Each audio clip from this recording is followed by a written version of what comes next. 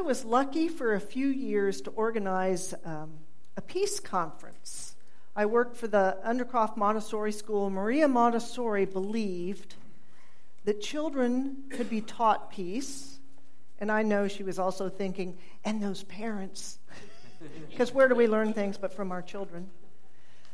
And so for a couple of years, I helped organize a regional conference, and we brought teachers in and parents and gave them as many tools as possible to teach tools for making peace in the home, in the classroom, on the playground with their playmates. And a dear friend of mine teaches sociology at TU, and her child also went to Undercroft. And after a few years of these really successful and great fun conferences, because making peace is also about making joy and art and fun, she said, well, what about poverty? And what about hunger? And what about homelessness? You aren't discussing anything about economic disparity. You aren't really talking about all of the things that we can't have peace without.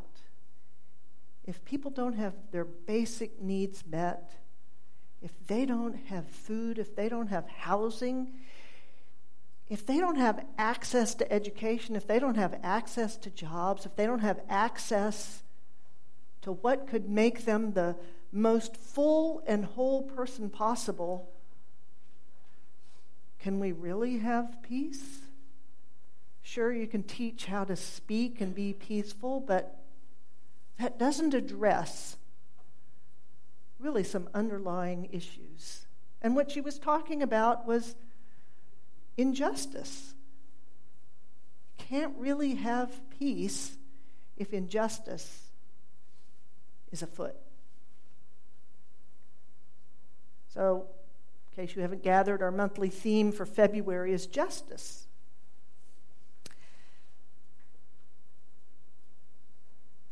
And there are so many ways to define it, and I think I want to pick the simplest, which is I want to equate it with fairness. There are so many kinds that we can talk about: distributive justice and retribution and justice, restorative justice. But I want to think of it in those very simple terms of fairness, which isn't always about equal, but it is about equity, about someone having access to food and education.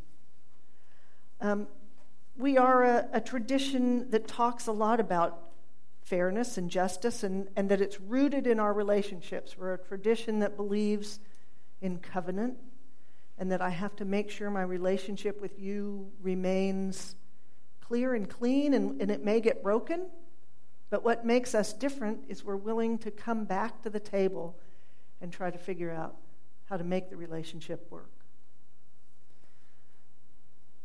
So embedded in so we have 7 principles. They're not rules, they're aspirations. We have 7 aspirations.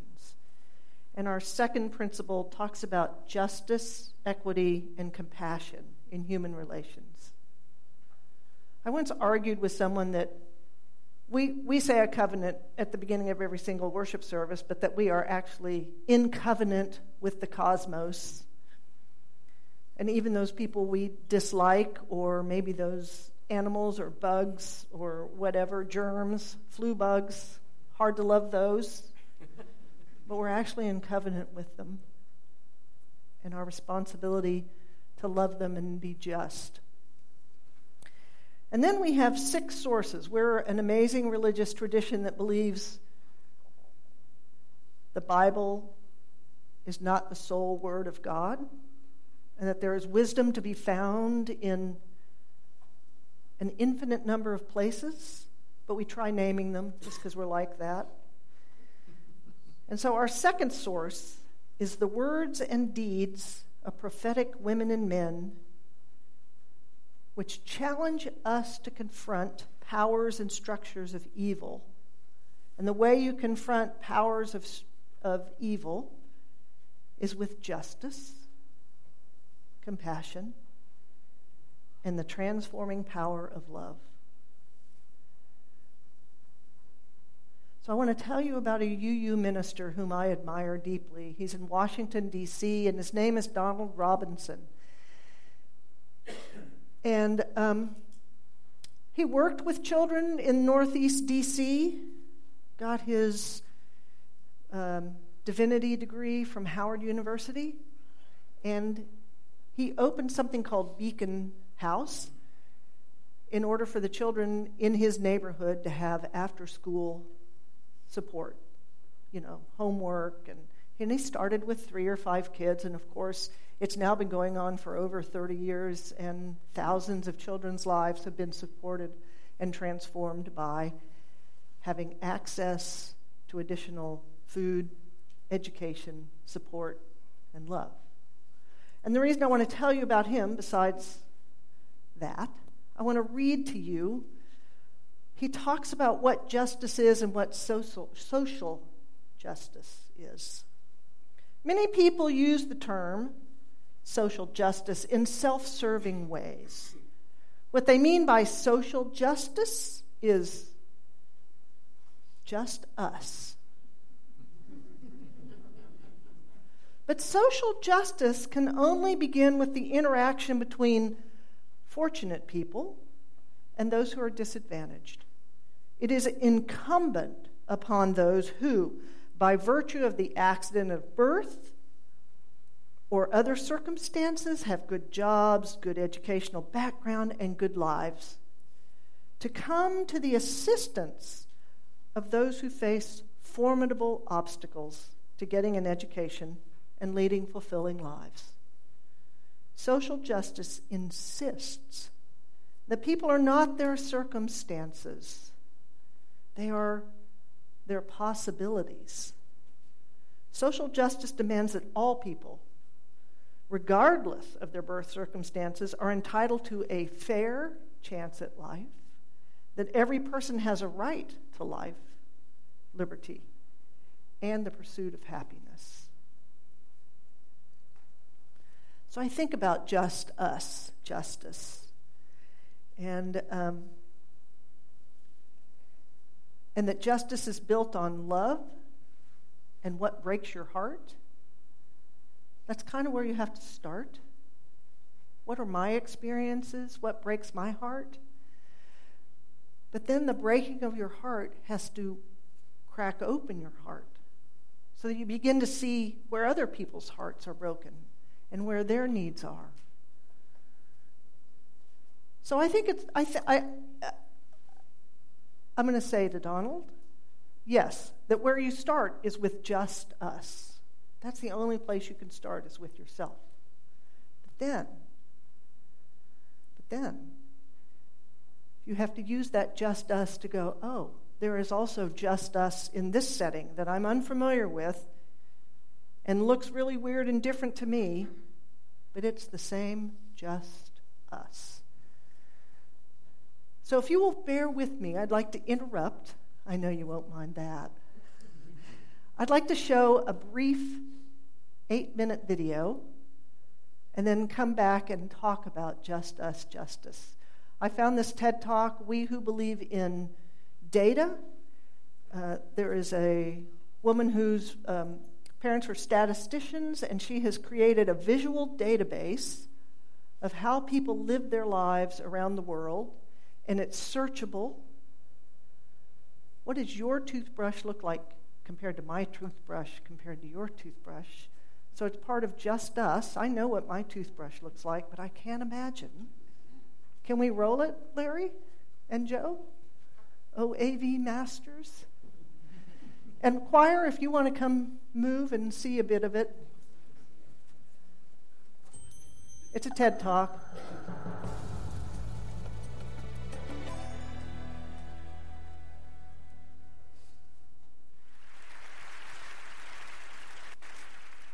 What images do we see from the rest of the world? We see natural disasters, war, terror. We see refugees, A little louder. and we see horrible diseases, right? We see beautiful beaches, cute animals, beautiful nature, cultural rights and stuff. And then we're supposed to make the connection in our head and create a worldview out of this. And how is that possible? I mean, the world seems so strange, and I don't think it is. I don't think the world is that strange, actually. I got an idea. So imagine the world as a street, where the poorest live on one end and the richest on the other, and everyone in the world lives on this street. You live there, I live there, and the neighbors we have are the ones with the same income. People that live in the same block as me, they are from other countries, other cultures, other religions. The street might look something like this. And I was curious. In Sweden, where I live, I've been meeting quite a lot of students, and I wanted to know, where would they think they belong on a street like this? So we changed these houses into people. So this is the 7 billion people that lives in the world. And just by living in Sweden, most likely you belong there, to the richest group, right? But the students, when you ask them, they think they are in the middle.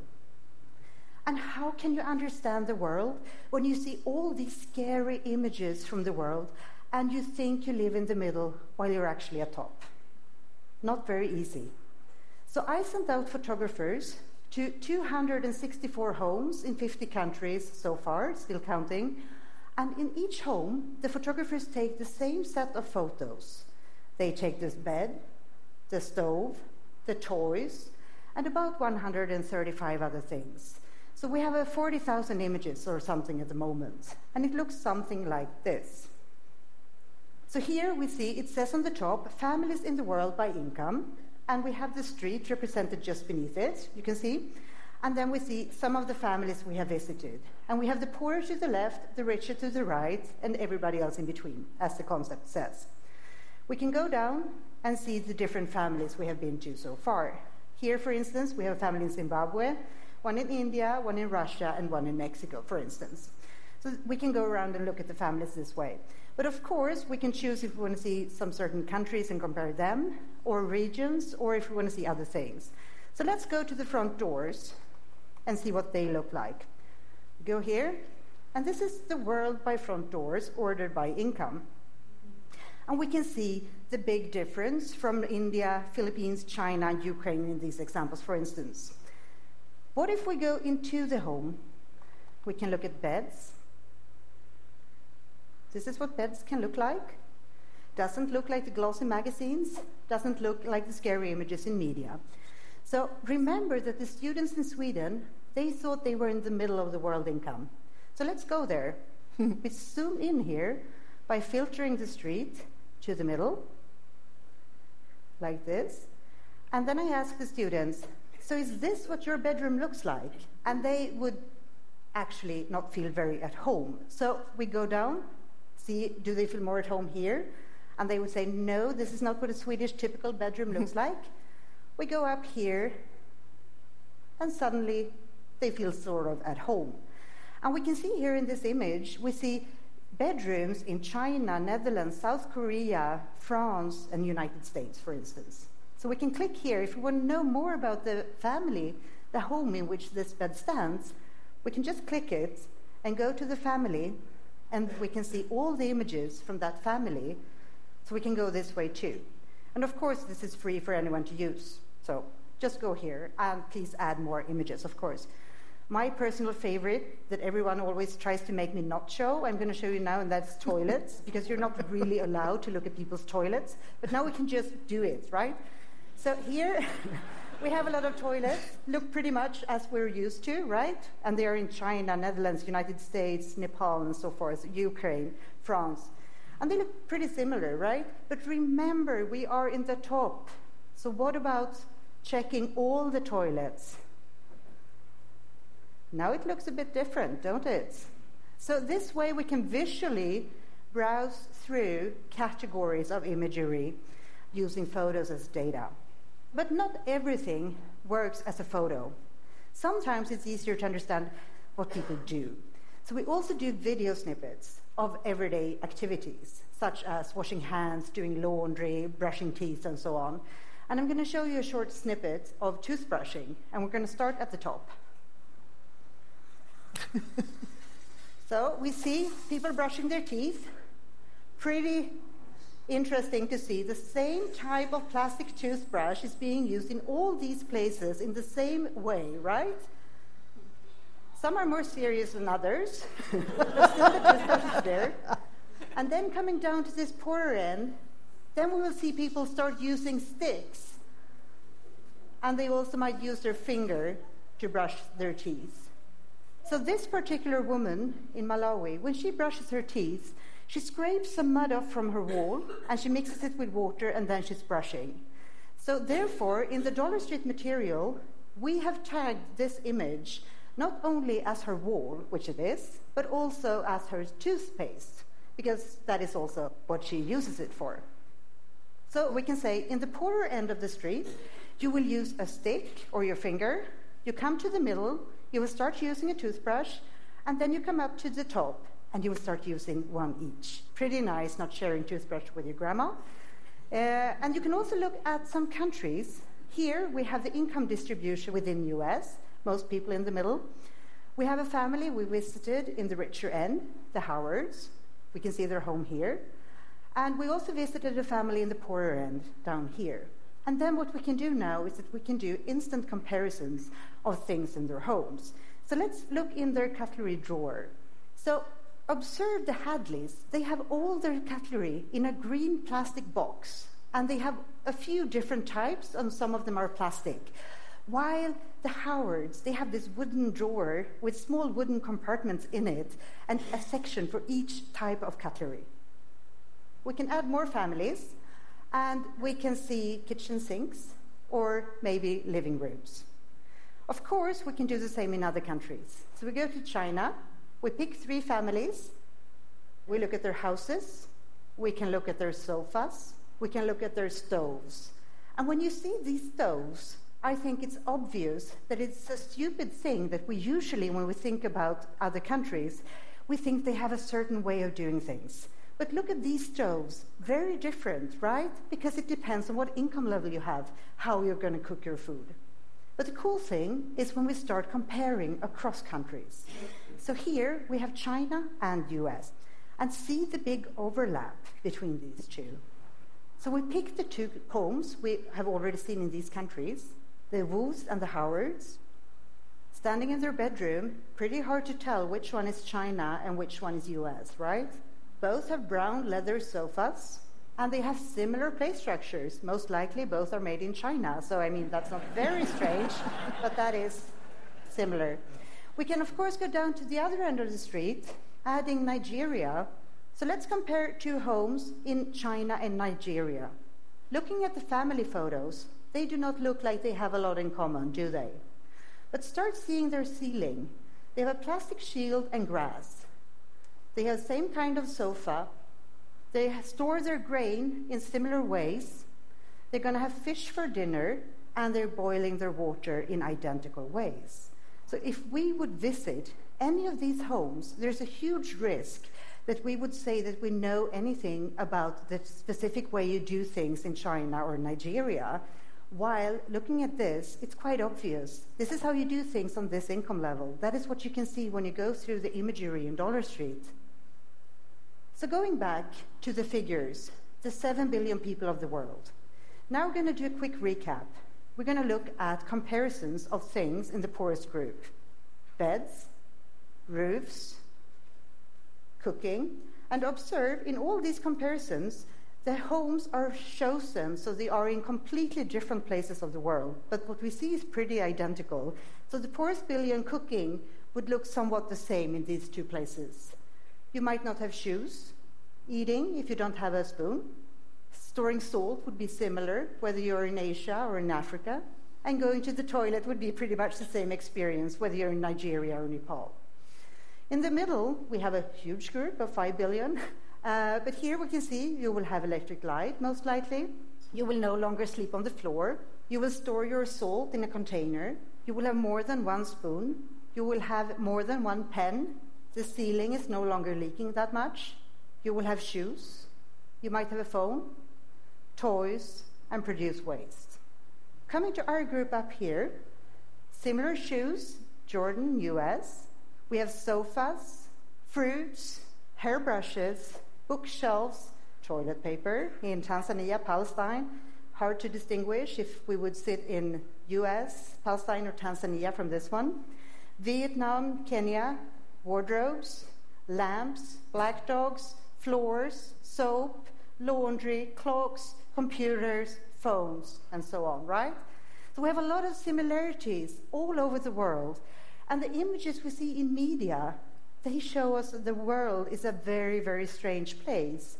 But when we look at the Dollar Street images, they do not look like that. So using Dollar Street, we can use photos as data, and country stereotypes, they simply fall apart. So the person staring back at us from the other side of the world actually looks quite a lot like you. And that implies both a call to action and a reason for hope. Thank you.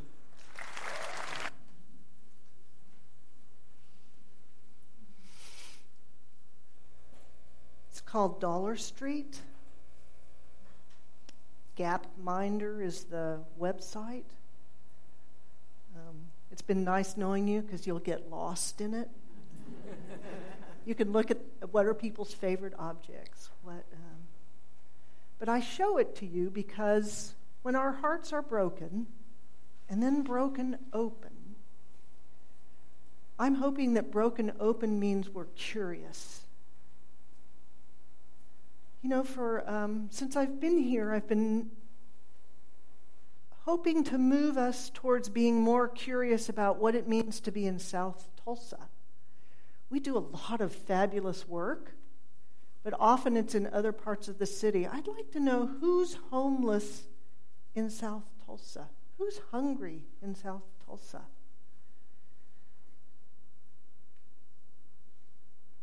I may go on there's a group that does a night count once a week to count the homeless. I think Yadni and I are going to try and go and do a little reconnaissance and come back and say, come with us. Let's meet those whom we feed once a month and have for decades now.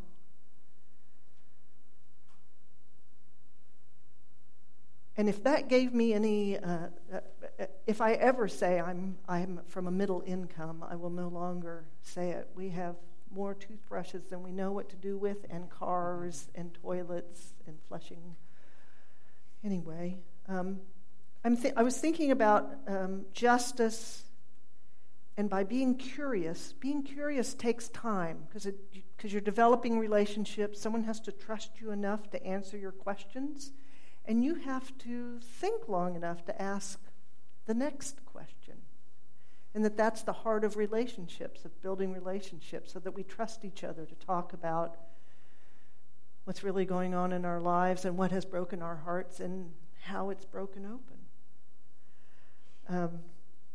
And I was thinking about Martin Luther King, since we just marched in his parade and have been reading his works again anew. And you know, at the very end of his life, he started speaking out about the Vietnam War, peace, but he also started the Poverty Project because he realized economic injustice. We could never have peace without dealing with our economic. And that's something we don't talk about much in our association. We talk about race, we talk about gender, we talk about theology, we talk about income is a little touchier. We'll make testimonials. That was lovely, Ken. But to really address some of the economic issues are places we need to be curious. It looks like we're surrounded by bounty up here on this hill. I don't know if that's true.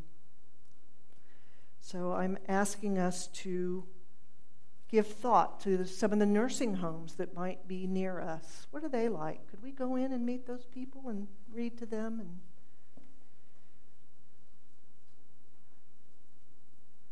can our hearts that are broken open, can we pay attention to just us and how our hearts are open and broken and curious? And then can we embrace just us as being the whole world? May it be so.